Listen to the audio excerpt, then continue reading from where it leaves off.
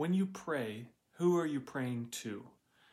Welcome to today's Cornerstone Connection. My name is Nate Carter, and today we're continuing in our series on prayer and talking about when we address God in prayer. Who exactly are we praying to? What's the nature of our relationship with ourselves and God who's listening to our prayers? Ecclesiastes 5 says this: "As you enter the house of God, keep your ears open and your mouth shut. It is evil to make mindless offerings to God. Don't make rash promises and don't be hasty in bringing matters before God. After all," and here's the point, "God is in heaven and you are here on earth, so let your words be few."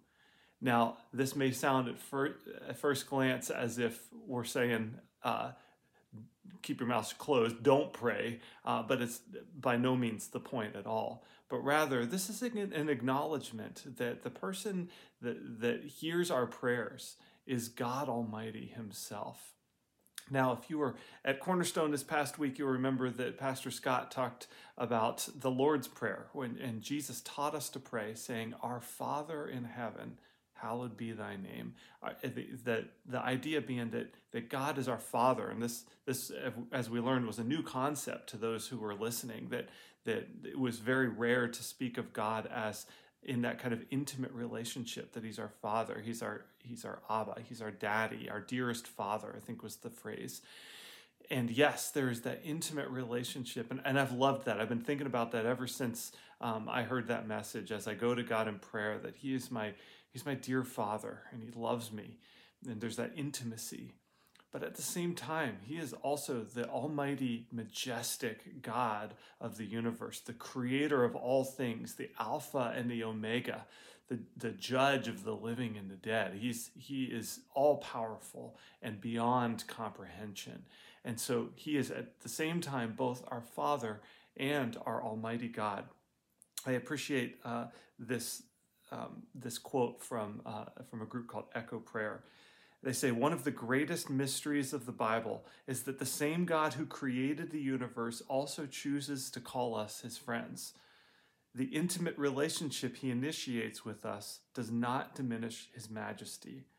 Our relational nearness to Him should not foster irreverence." And I think that's just a good tension to keep in mind. The Bible's full of interesting paradoxes and tensions, and it's important to keep them in mind, that God is both our loving Father and also the almighty God of the universe. That's been helpful to me, and hopefully it will be helpful to you as well as you go into prayer this week, that as you kind of calm yourself, prepare to pray, you think about who it is that you're praying to before you start listing the things you're praying for. Let's remember that He is our loving Father. Let's also remember that the God of the universe has allowed us to speak to Him, has opened His ears to hear us speak to Him. And so take a few moments to perhaps let your words be few and acknowledge who God is before you go before Him with your specific requests. And then I think that you'll have that appropriate respect for the one you're going before, that He is both your Father and He is also the Almighty. As we say all that, let that not keep you from going before the God of the universe. He wants to hear from you. He is eager to hear from us. There's places in Scripture that talk about how our prayers are like incense going before the throne of God. It brings Him pleasure, and He loves it.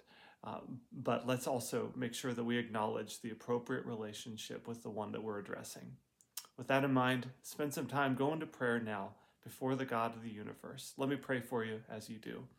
God Almighty, thank You that You are the one who created everything. You created us. You created us in Your image. And it is a humbling thing to be before You. And yet You have called Yourself our Father, and You've called us Your children.